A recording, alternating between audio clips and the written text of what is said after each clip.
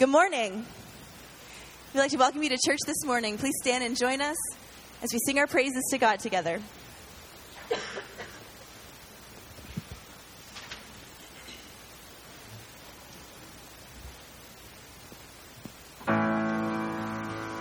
In my wrestling and in my doubts, in my failures, you won't walk out. Your great love will lead me through. You are the peace in my troubled sea. Oh, you are the peace in my troubled sea. In the silence, you won't let go. In the questions, the truth will hold. Your great love will lead me through. You are the peace in my troubled sea. Oh, you are the peace in my troubled sea. My lighthouse, shining in the darkness, I will follow you. Oh, my lighthouse,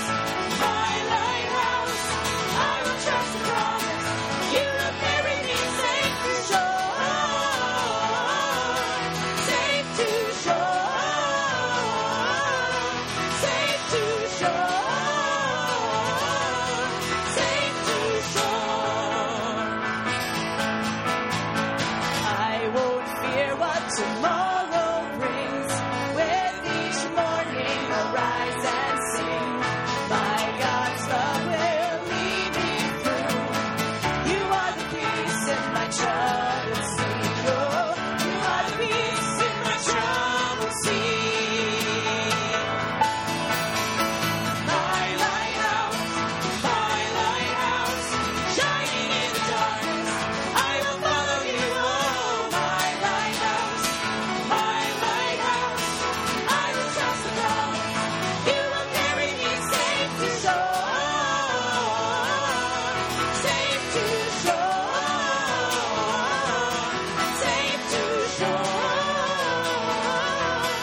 safe to shore.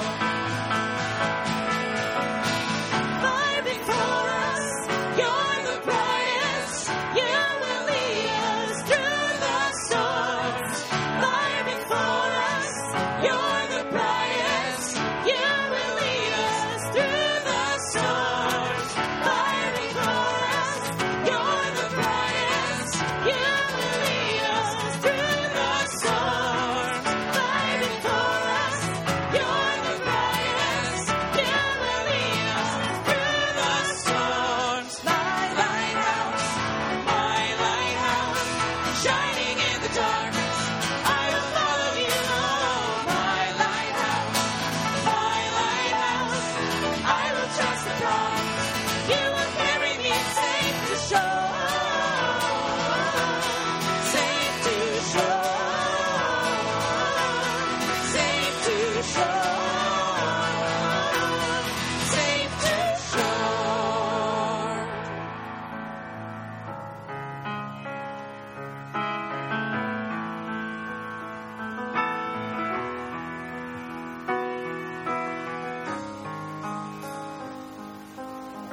Help me to journey beyond the familiar and into the unknown. Give me the faith to leave old ways and break fresh ground with you. My heart is focused on your presence, the presence of the one who draws me forward. Christ of the mysteries, I trust you.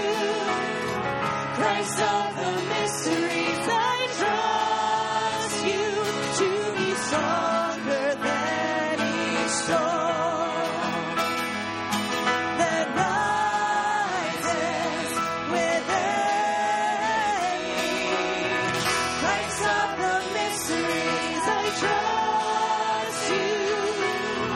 I find my every hope within you. I will trust in the darkness and know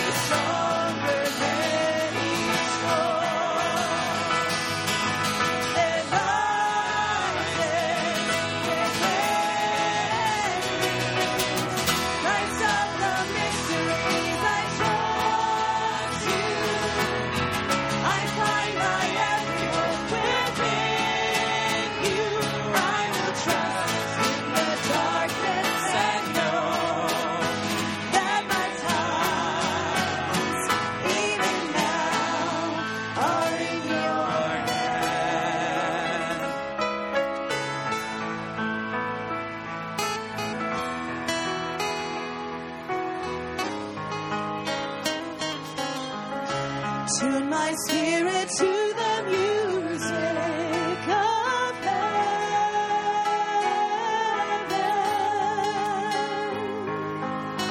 and somehow make my obedience count for you.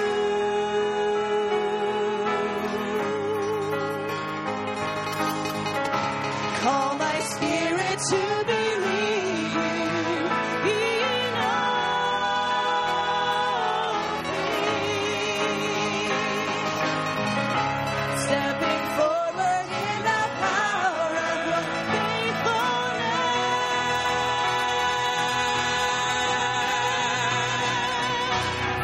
Lights of the mysteries, I trust you. Lights of the mysteries, I trust you to be stronger than each storm. There rises within me. Lights of the mysteries, I trust you. I find my every hope within you. I will trust in the darkness and know that my times, even now, that my times, even now, that my times, even now, are in your hand.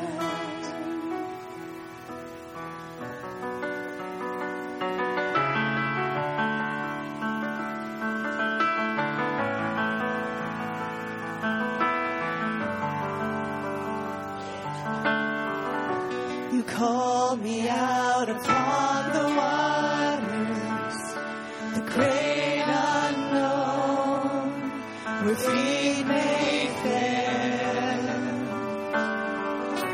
And there I find you in the mystery, in ocean sea, my faith will stand. And I will call upon your name. Keep my eyes above the waves. When oceans rise, my soul will rest in your embrace. For I am yours, and you are mine.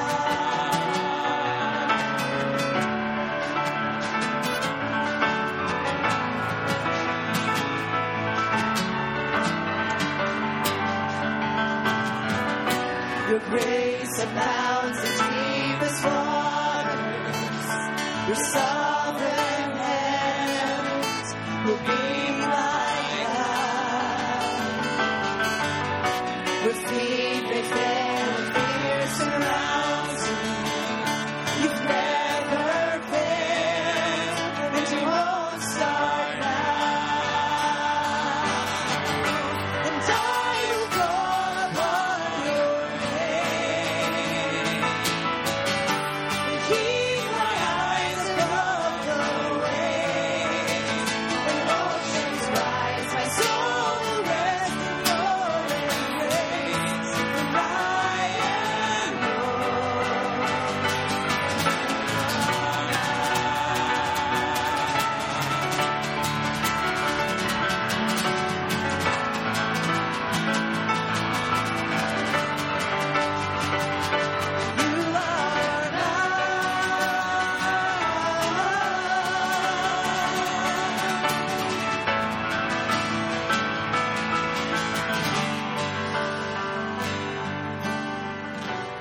Spirit, lead me where my trust is without borders.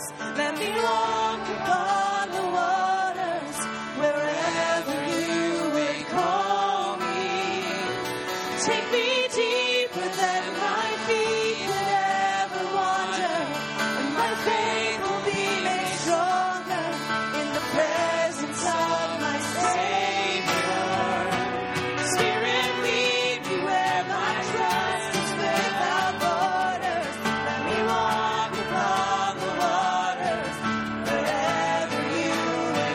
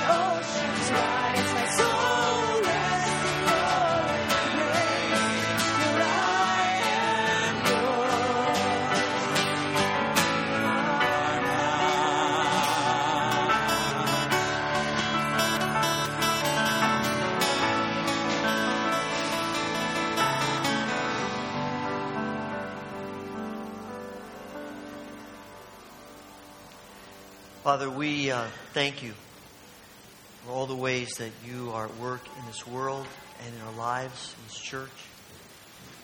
Thank you that no matter what's happening in life, you are present. And we come today to declare that we love you, we worship you, and we want to open our hearts to you. Thank you for being present with us in our worship today. And we ask that you will help us to know you more through Christ. Amen. Welcome to worship today. Those of you who are here in the building, those who are watching on streaming, glad to have you here. Take a moment to greet each other, and as we did last week, let's extend the greeting time a little bit more. So feel free to walk around a bit, introduce yourself, meet new folks.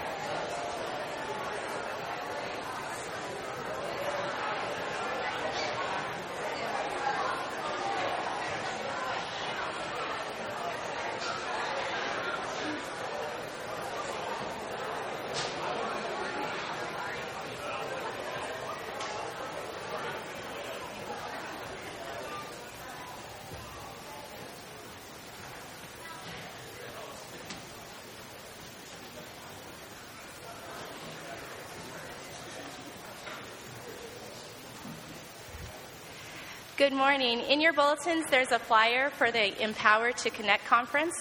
And I am just so excited. I can't even tell you how excited I am about this conference.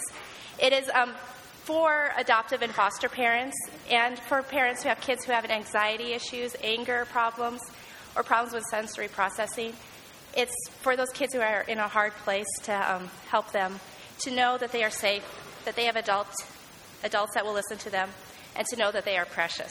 And that, to me, because of my adoptive children, just when I'm with my children, I want you to know that you are precious and all the hard things that you have had in life, that we love you and you are safe and you can talk to us and that you are precious to us and to God. So I'm going to cry for you guys, but this is just so exciting to me, and I'm so glad that we can bring this conference here to the Houghton-Fillmore area. So we are joining with the Fillmore Church, and the conference will be at the Fillmore Wesleyan Church on April 7th and 8th. That's a Friday and Saturday. It's from 10 a.m. to 6 p.m. both days. And we're asking for a $10 donation to attend, and that covers the cost of your workbook. And you can go to our website to get tickets and a little more information about the conference. The conference, it looks at the brain, what's going on in the brain, what's going on in the child's brain, the stress, how to make connections with the child. And then it looks at the love of Christ and how does Christ love us and how does Christ love this child. And it's just a great thing to look at. This is a practical ways that I can actually help you and that you can feel loved and supported. So I would really encourage you to come, even if you can just come one day. The first time I went, I just went for one day, and it was great and empowering for me. And if this is not for you, if you are not an adoptive or foster parent, or you're not a support system or work with kids who are adopted or fostered, I encourage you to find a family that you think would benefit from this and offer to babysit for them or offer child care or offer support to them in some way. So if you have any questions, come talk to me, and I would love to talk to you more about it. Thank you. I'd like to invite the ushers forward as we give back to God from all that He has lavished upon each of us.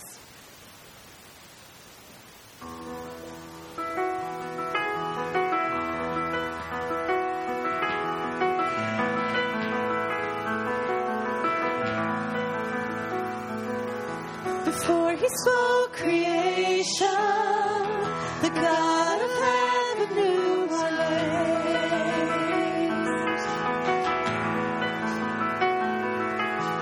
Formed in His reflection, we are His glory on display. And His heart is good, He is always kind. With a cross He proved He is on our side.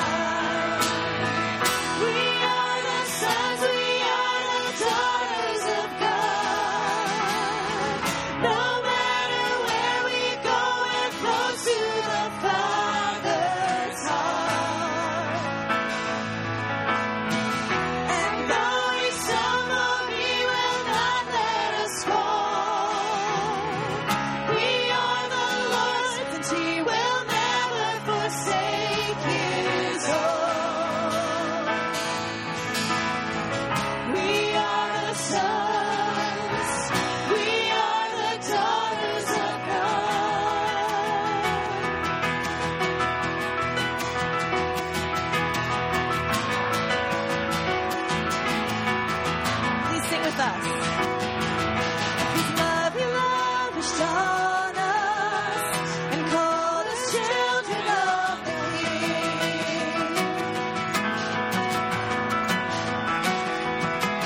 And in His loving kindness, He chose the lowly and the weak. And His heart is good. He is always kind. For the cross He proved, He is on our side.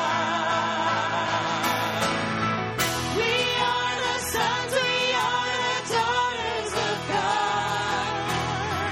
No matter where we go, we're close to the Father's heart. And though we stumble, He will not let us fall. We are the Lord's, and He will never forsake His own.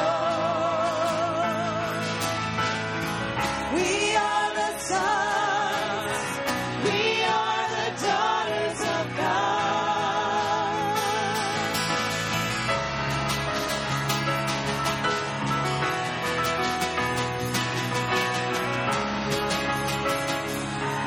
When the lies speak louder than the truth, remind me I belong to you. When I can't see past the dark of night, remind me you're always on my side. When the lies speak louder than the truth, remind me I belong to you. When I can't see past the dark of night, remind me you're always on my side. You're by my side. We are the sons, we are the daughters of God. No matter where we go, we're close to the Father's heart. And though we stumble, He will not let us fall. We are the Lord's, and He will never forsake His own. We are the sons, we are the daughters of God.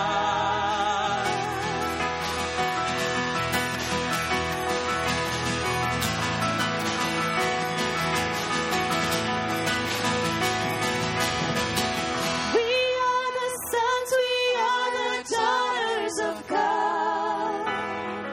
No matter where we go, we're close to the Father's heart. And though we stumble, He will not let us fall. We are the Lord's, and He will never forsake His own. We are the sons, we are the daughters of God.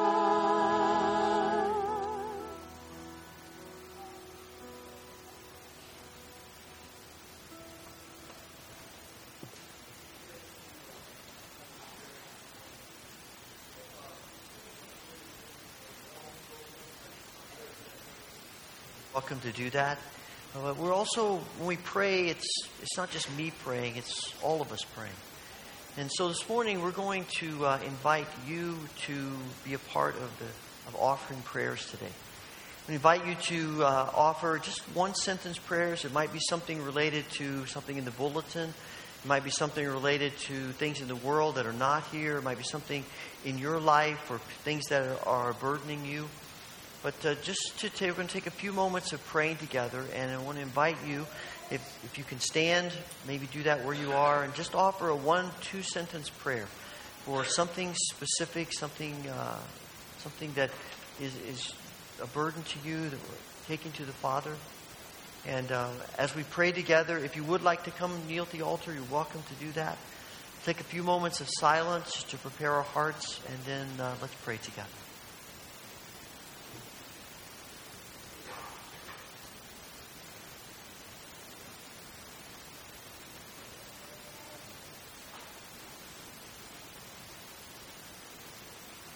Father, we come today knowing that you hear us, that you invite us to pray, to bring to you the burdens of our hearts and our world. So now, hear our prayers.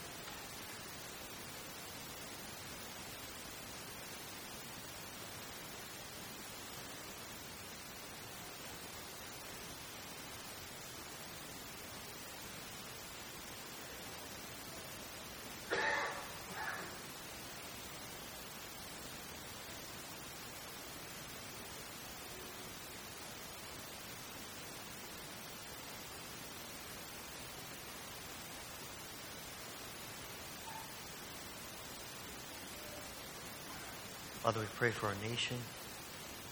Ask that you would continue to pour out your Spirit on us, that we would be a nation that cares about each other and the world.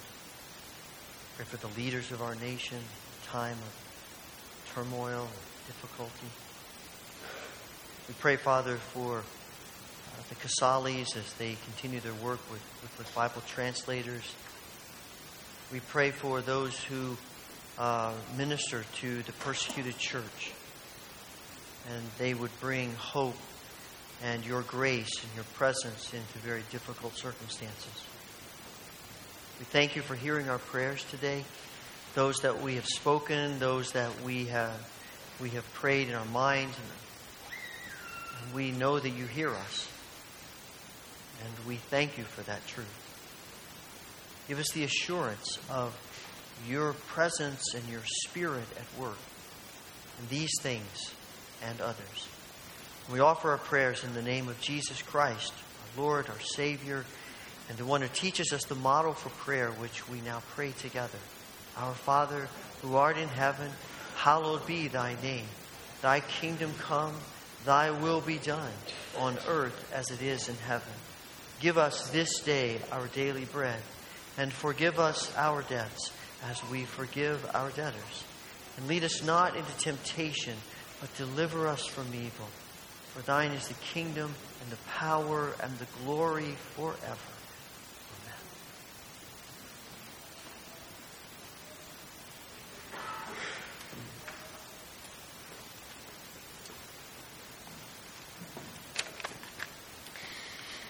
Please stand for the reading of the Gospel. After the reading, children may be dismissed for Children's Church and Junior Church. Matthew 6:19-34. Do not store for yourselves treasures on earth, where moths and vermin destroy, and where thieves break in and steal. But store for yourselves treasures in heaven, where moths and vermin do not destroy, and where thieves do not break in and steal. For where your treasure is, there your heart will be also. The eye is the lamp of the body. If your eyes are healthy, your whole body will be full of light. But if your eyes are unhealthy, your whole body will be full of darkness. If then the light within you is darkness, how great is that darkness? No one can serve two masters. Either you will hate the one and love the other, or you will be devoted to one and despise the other. You cannot serve both God and money. Therefore I tell you, do not worry about your life, what you will eat or drink, or about your body, what you will wear. Is not life more than food, and the body more than clothes? Look at the birds of the air. They do not sow or reap or store away in barns, and yet your heavenly Father feeds them. Are you not much more valuable than they? Can any one of you, by worrying, add a single hour to your life? And why do you worry about clothes? See how the flowers of the field grow. They do not labor or spin. Yet I tell you that not even Solomon in all of his splendor was dressed like one of these. If that is how God clothes the grass of the field, which is here today and tomorrow is thrown into the fire, will he not much more clothe you, you of little faith? So do not worry, saying, what shall we eat, or what shall we drink, or what shall we wear? For the pagans run after all these things, and your heavenly Father knows that you need them. But seek first his kingdom and his righteousness, and all these things will be given to you as well. Therefore, do not worry about tomorrow, for tomorrow will worry about itself. Each day has enough trouble of its own.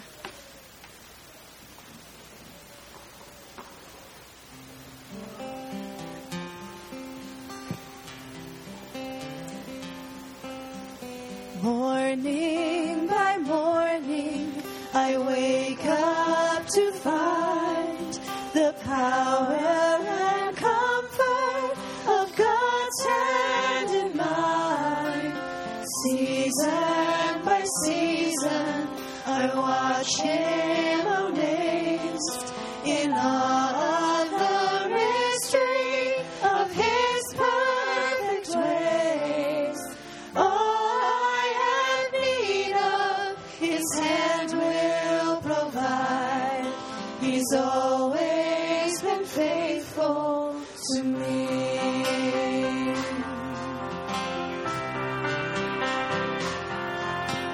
I can't remember a trial or a pain He did not recycle to bring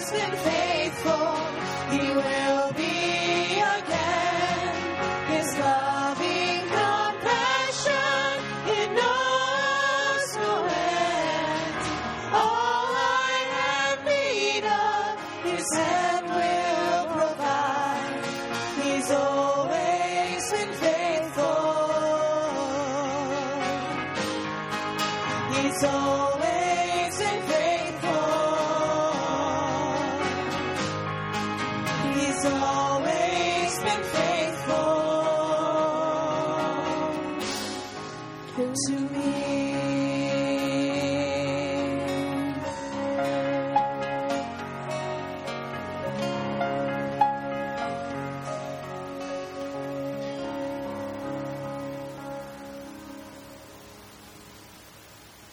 Please be seated.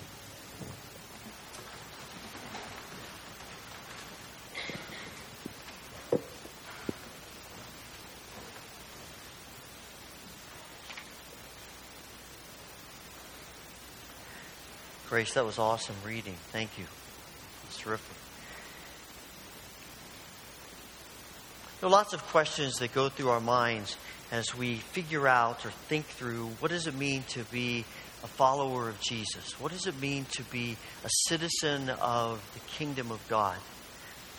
And one of the questions that at least I wrestle with, I suspect you might as well, is how do we handle the everyday needs of life as a Christian, as a citizen of the kingdom? What's the mindset? What's the perspective about the everyday things that all of us face, that all of us deal with? There are a variety of theories about what you do with these things. So on one end, you have some people who say you should just give away everything you have and let God take care of you, and maybe a few other people. And you have the other extreme that says you need to take everything you can, you need to collect everything you can because it's a blessing of God.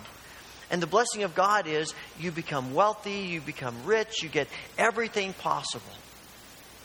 And on the one hand, I have to tell you, there's a little bit of me that admires people who can live in such a way that they give away everything and trust God.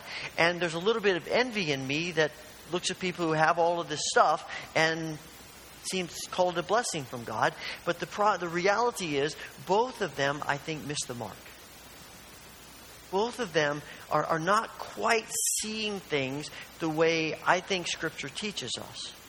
And Jesus is addressing this in the Sermon on the Mount, in this passage we read today. He's talking about just everyday stuff. And the thing that makes me feel better about my own struggle with it and yours is that we aren't the first people to deal with this. This is obviously something that the people sitting in front of Jesus a couple of thousand years ago are wrestling with also. How do we live in this world and handle the everyday needs of life as disciples of Jesus? And reflect the spirit and the mindset of the kingdom as we do that. And I think this is what Jesus is addressing in this passage we've just read this morning. He talks again about money.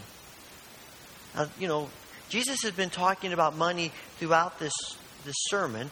And what you find when you read the teachings of Jesus, a lot of what Jesus says is about money. And we look at this and say, man, he's talking about money again? Well, I think it's because it's so important to life.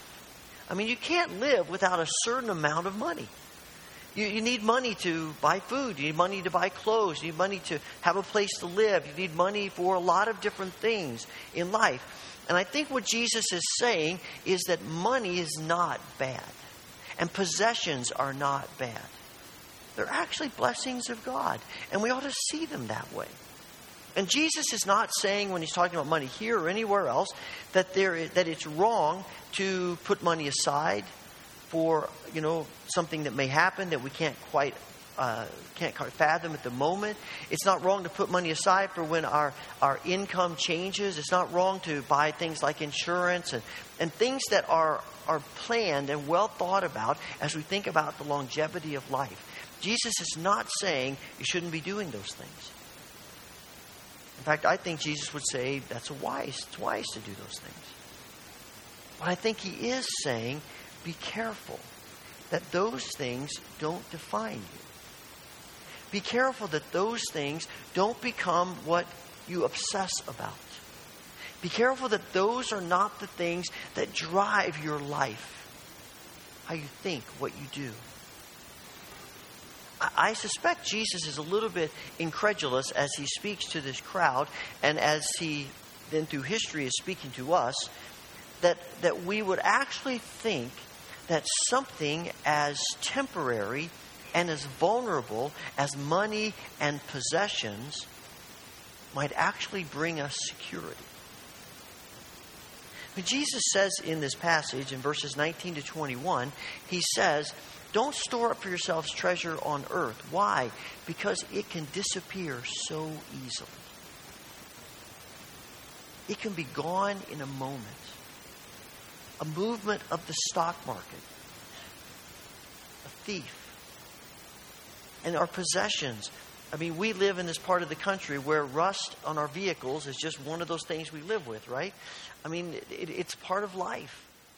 And the things that we have decay and are taken away. And eventually, he's saying, at some point, we are going to leave this earth, and all of the stuff that we have accumulated will be nothing. The phrase is right. You can't take it with you. And Jesus is saying, when he talks about storing up, he's talking about, obsessing about it, of making that our goal, our life purpose, is to get as much as we can, because somewhere deep inside we think that's going to bring us security. If we just have enough, then we'll feel secure. We won't worry about things. We won't fret about things. And we'll feel like life, we have a handle and a control on life. And all it takes is for us to hear the words of John Rockefeller, who was one of the richest people in the world, when he was asked, how much money does it take to make you happy? And he said, just a little bit more. And if that's the case with someone who has more than any of us could ever imagine, then it's certainly going to be the case with us in our struggle. It's just not true. You can never get to the place where what we have, money or possessions or whatever we're talking about, things that we collect, things of this earth, it can never bring us security. It can never make us feel like people were important to other people. And so Jesus says, don't store up, don't obsess, don't make that your goal of life, these things that can disappear in a moment. Instead, make the goal of your life the things of the kingdom. So be sure that you are generous about the kingdom. Yes, put aside money. Yes, be wise about how you spend it and what you do with it. But if you're going to use this phrase, let your obsession be with how much can I give away, with how generous can I be, not with how much can I keep. Because what you give away for the kingdom, what you give away for the church, what you give away for the work of God in the world, the generosity we show people, the needs of the world, that becomes eternal. As he says, that kind of treasure, it doesn't disappear. It lasts forever. The problem we have with thinking that the stuff we have can bring us security is that creates an atmosphere of worry. And so the second half of this, Jesus talks about worry, about anxiety. This word he uses, he says, don't worry about these things. It's a word that is more than just don't worry about it once, but don't obsess about it.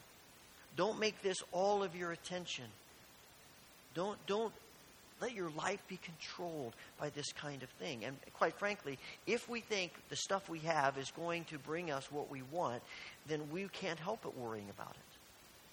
We'll spend our lives protecting it, caring for it, nurturing it, and we're going to worry that something may happen to it, which is ludicrous because Jesus says something's going to happen to it at some point in time. This word that he uses here is used in the Old Testament in Exodus 5, when Pharaoh and Moses comes to Pharaoh and says, let my people go. And Pharaoh's response to his leaders is, have the people focus their attention on their work and not focus their attention on the words of Moses. And that word, focus their attention, that phrase, is the word that Jesus uses here about worry. So don't focus your attention on this stuff, because it will cause you to worry about it. And it will create anxiety in you. And it will be the thing that you obsess about. It'll be your life. Jesus also talks about this in Matthew 13. He tells a parable of a man who goes out and scatters seed. And some of the seed falls on the path. And it just sits there because the ground is so hard, and then the birds come and eat it.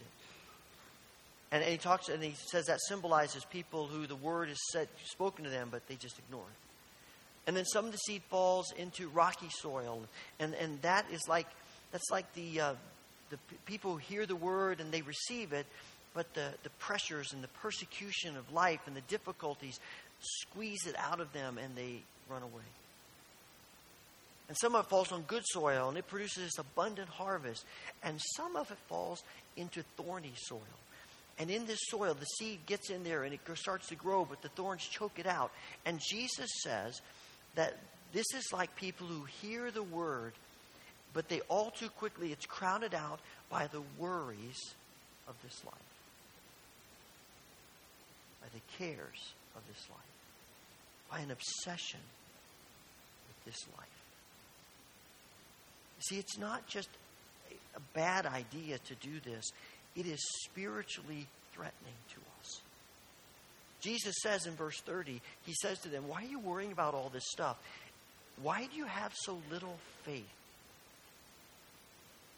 To worry about these things, to obsess about them, to make them the focus of our attention is to have little faith.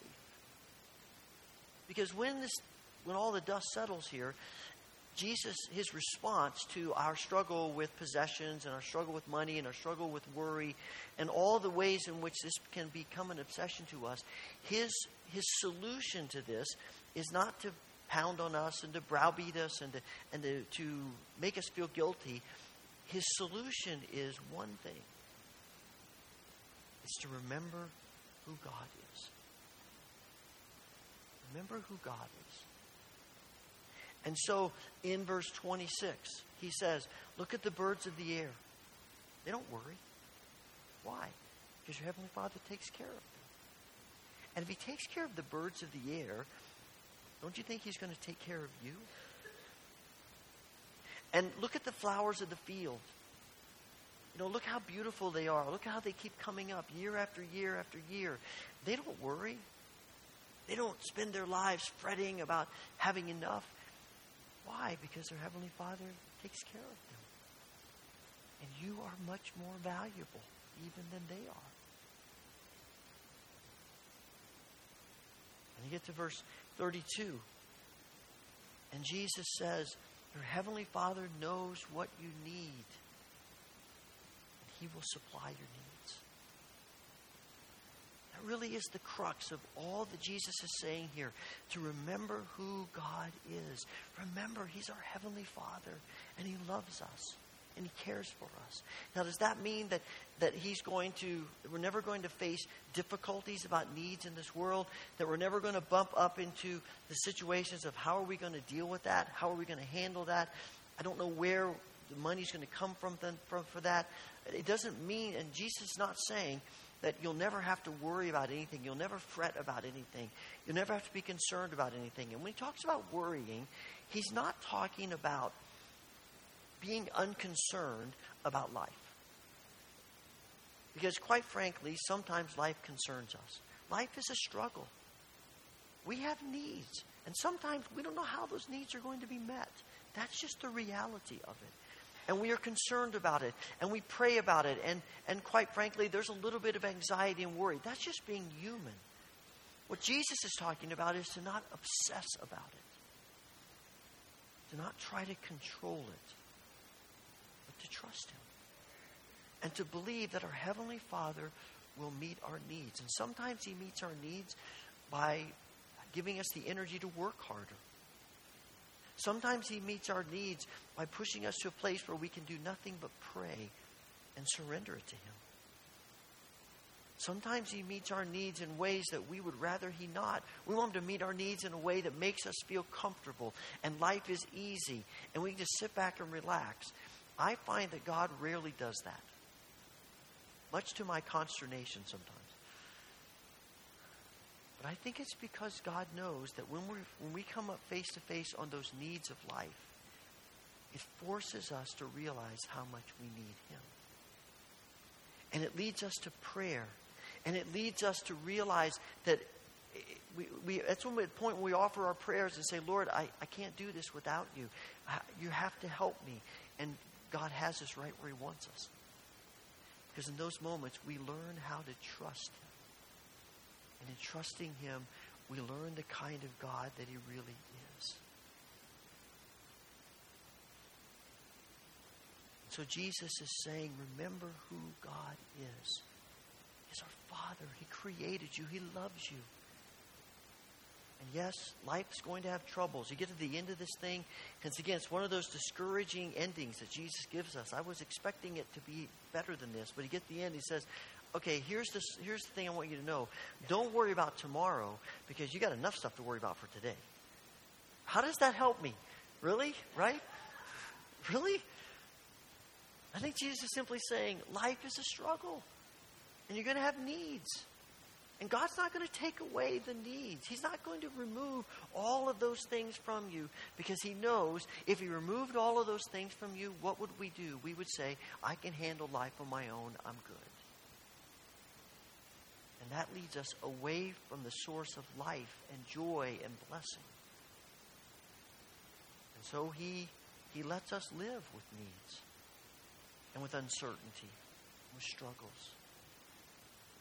Because it leads us toward Him, source of life, hope, joy, blessing.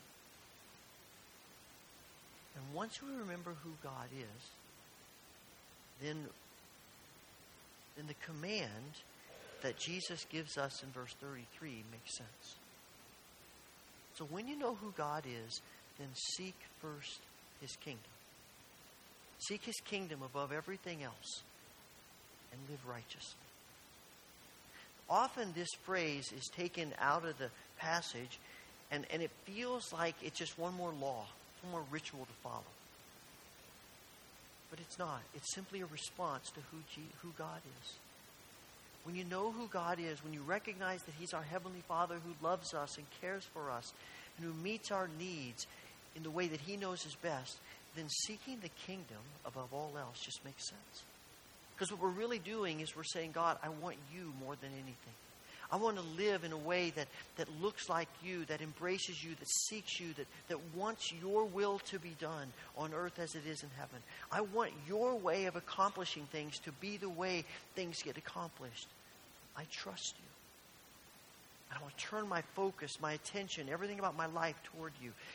You know that feeling when you've lost something important? I mean, we'll spend hours, days, weeks, maybe even longer looking for something important. We turn over stuff, we look under stuff, we move things, and we do it 2 or 3 times to find something that is valuable to us. And that's what He's saying for us to do here. That we recognize who God is, and we want nothing more than Him. And living righteously is really just a synonym for that. It's embracing what Jesus says in the Beatitudes.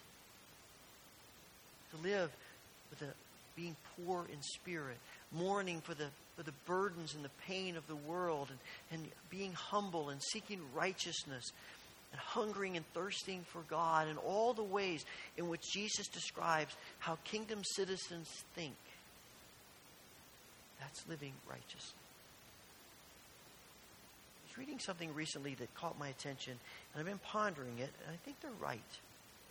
It said something to the effect of, living righteously doesn't mean that we're thinking about our own purity, that that's our focus. Because quite frankly, when our focus is on our own purity, we can easily become self-righteous. But instead, our focus is on God. Our focus is on Christ. And when our focus is on Christ, then we become the people God created us to be. Because we aren't doing it, He is. We're just simply opening ourselves to Him. We're surrendering to Him. And that's living righteously. It's living with the mindset of the Beatitudes. And I think that is what Jesus is talking about in verses 22 and 23 with this stuff about the eye. He says, your eye is like a lamp that provides light for your body. And when it's healthy, your whole body is filled with light. But when it's unhealthy, your body's filled with darkness. And the word healthy and unhealthy, there are some who translate that, who believe it can be translated as generous and stingy. And so it connects to the whole thing about possessions. But the eye is what we focus on. It's what we see. It's how we interpret things. And how we interpret things is how we live our lives. It's why two people can have a conversation about the same subject, hear the same things, see the same things, and interpret it completely differently because their perspective, their focus, their eyes are different. And so Jesus is saying, what are your eyes focused on? What are you seeking?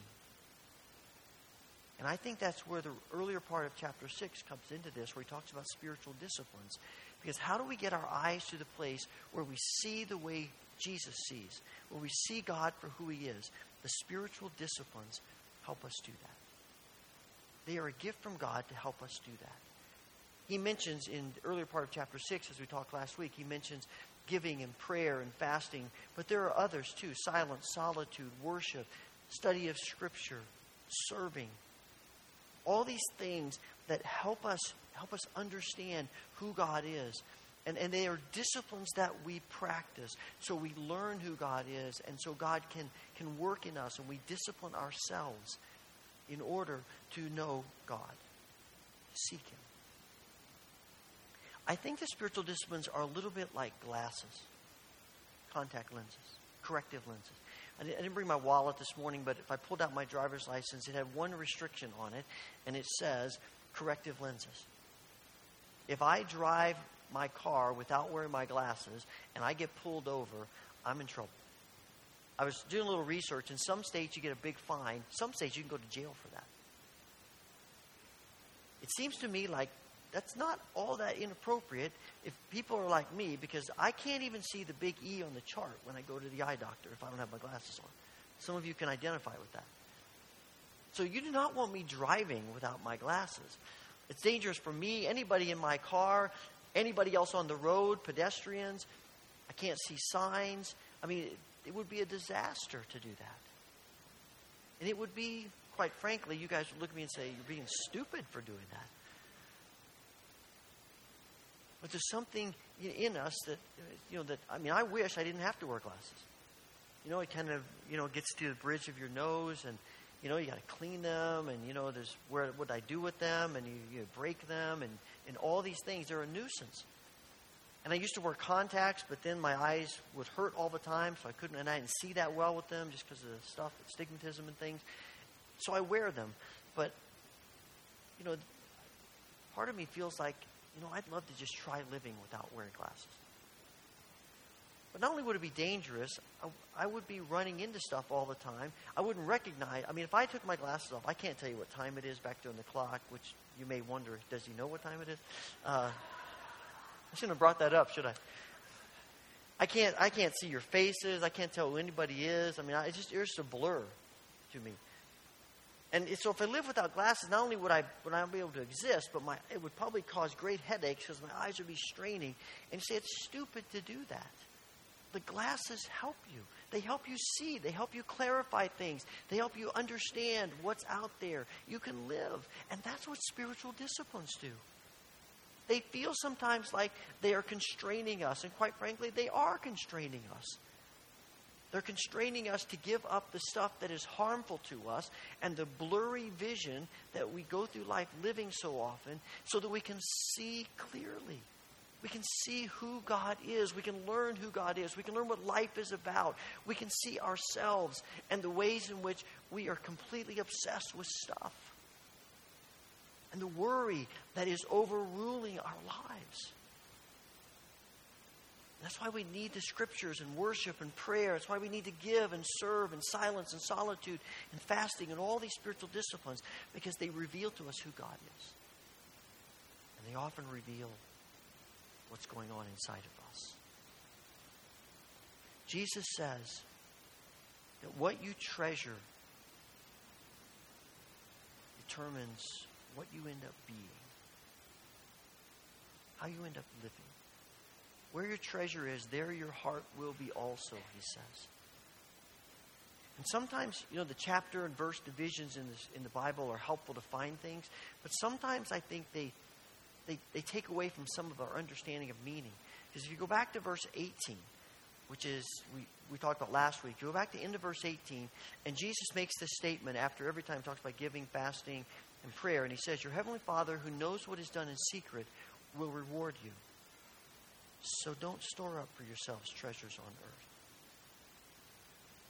Store for yourselves treasures in heaven. Because if you want God's reward, it's not about stuff here. It's about using what we have for the kingdom. It's about being generous. It's about being faithful. It's about giving God control over whatever it is that we have. And wanting that more than anything else. It's hard for us because it's so countercultural. Everything that people tell us, everything that we hear, we are bombarded with messages, thousands of messages continually, that the way to live, the way to be happy, the way to succeed, the way to security is stuff. If you just had more stuff. I suspect you probably played the game of life. I grew up playing that as a kid. We played with our kids. It's a fun game. Obviously, this family, they're very excited about playing this game, as you can tell. And in the game of life, you have a little car, and you follow the little road all around the board, and you put little pegs in it, husband, wife, children, whatever. And as you go along, you encounter all kinds of experiences. Some are positive, some are negative, some accomplishments, some things that, reflect poorly on you, and you get all these things. And you get a salary, and you go by paydays, and you collect your salary. And in the newer games, you have these little life tiles. And these little life tiles, which I'm sure you can't read them from here, but they have dollar values on them, but they also have little things like, you did something for someone, or you won this, or you won that, or you accomplished this or that. And you collect those. And when you get to the end of the game, everybody gets to the last place, and the instruction booklet says, basically, when you get to the end of it, here's how you win. You win by having the most money. That's it. You win by having the most money. And everything in the game is evaluated on money. Even when you do something nice for someone, that's worth $100,000 to you. When you get to the end of this, the winner is not the one who's most loyal to their friends. The winner's not the one who gives away the most or is the most generous. The winner's the one that has the most money. Now, in a game, that makes sense. It's the way it is. But it does strike me that they call this the game of life. Because quite frankly, that's the message that keeps coming to us over and over and over again in our culture. It says to us, you win by having the most stuff. Security, peace, joy. It's the stuff. And Jesus says, the stuff's not bad. The stuff even can be a blessing from God. But the stuff isn't how you win. What you do with the stuff says a lot about how you win. Your perspective about the stuff is what kingdom citizens think about.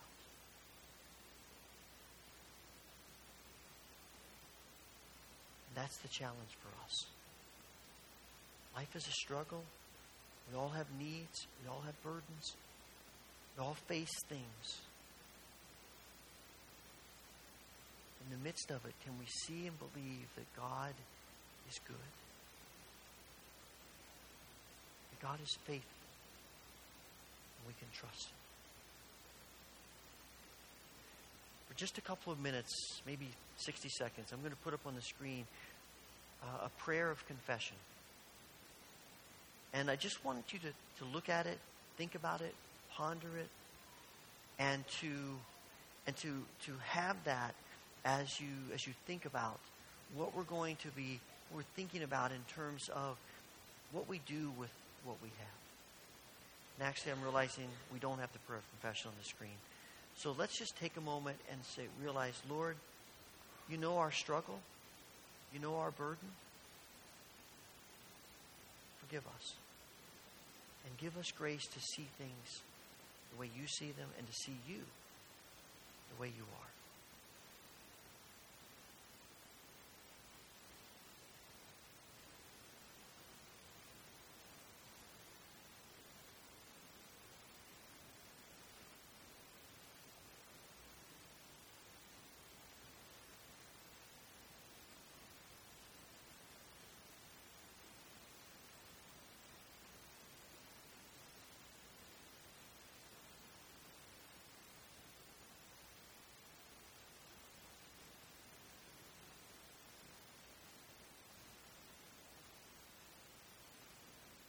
Father, forgive us when things become more important than you or others. When we obsess about them and we have little faith in you to take care of us. Give us grace to see you for who you are. We pray this through Christ Jesus. Amen.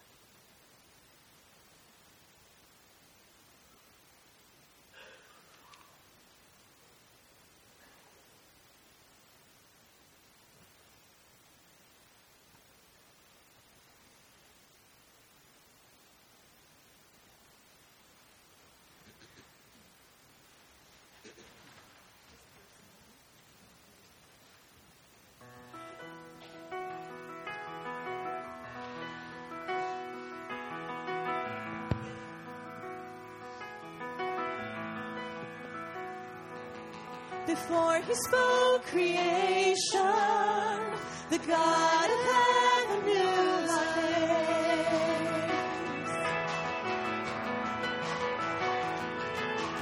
Formed in his reflection, we are his glorious display. And his heart is good, he is always kind. With a cross he proves he is on our side. We are the sons, we are the daughters of God. No matter where we go, we're close to the Father's heart.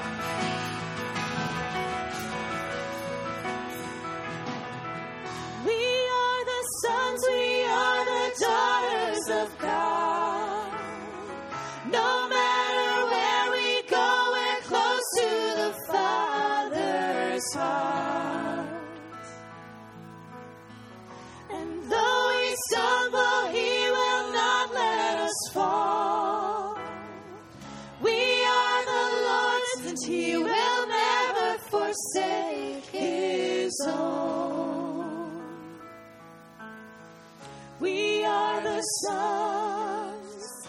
We are the daughters of God. May the Lord bless you and keep you.